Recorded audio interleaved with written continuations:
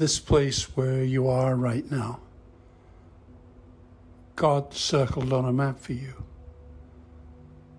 Wherever your eyes and arms and heart can move against the earth and the sky, the Beloved has bowed there. The Beloved has bowed there, knowing you are coming.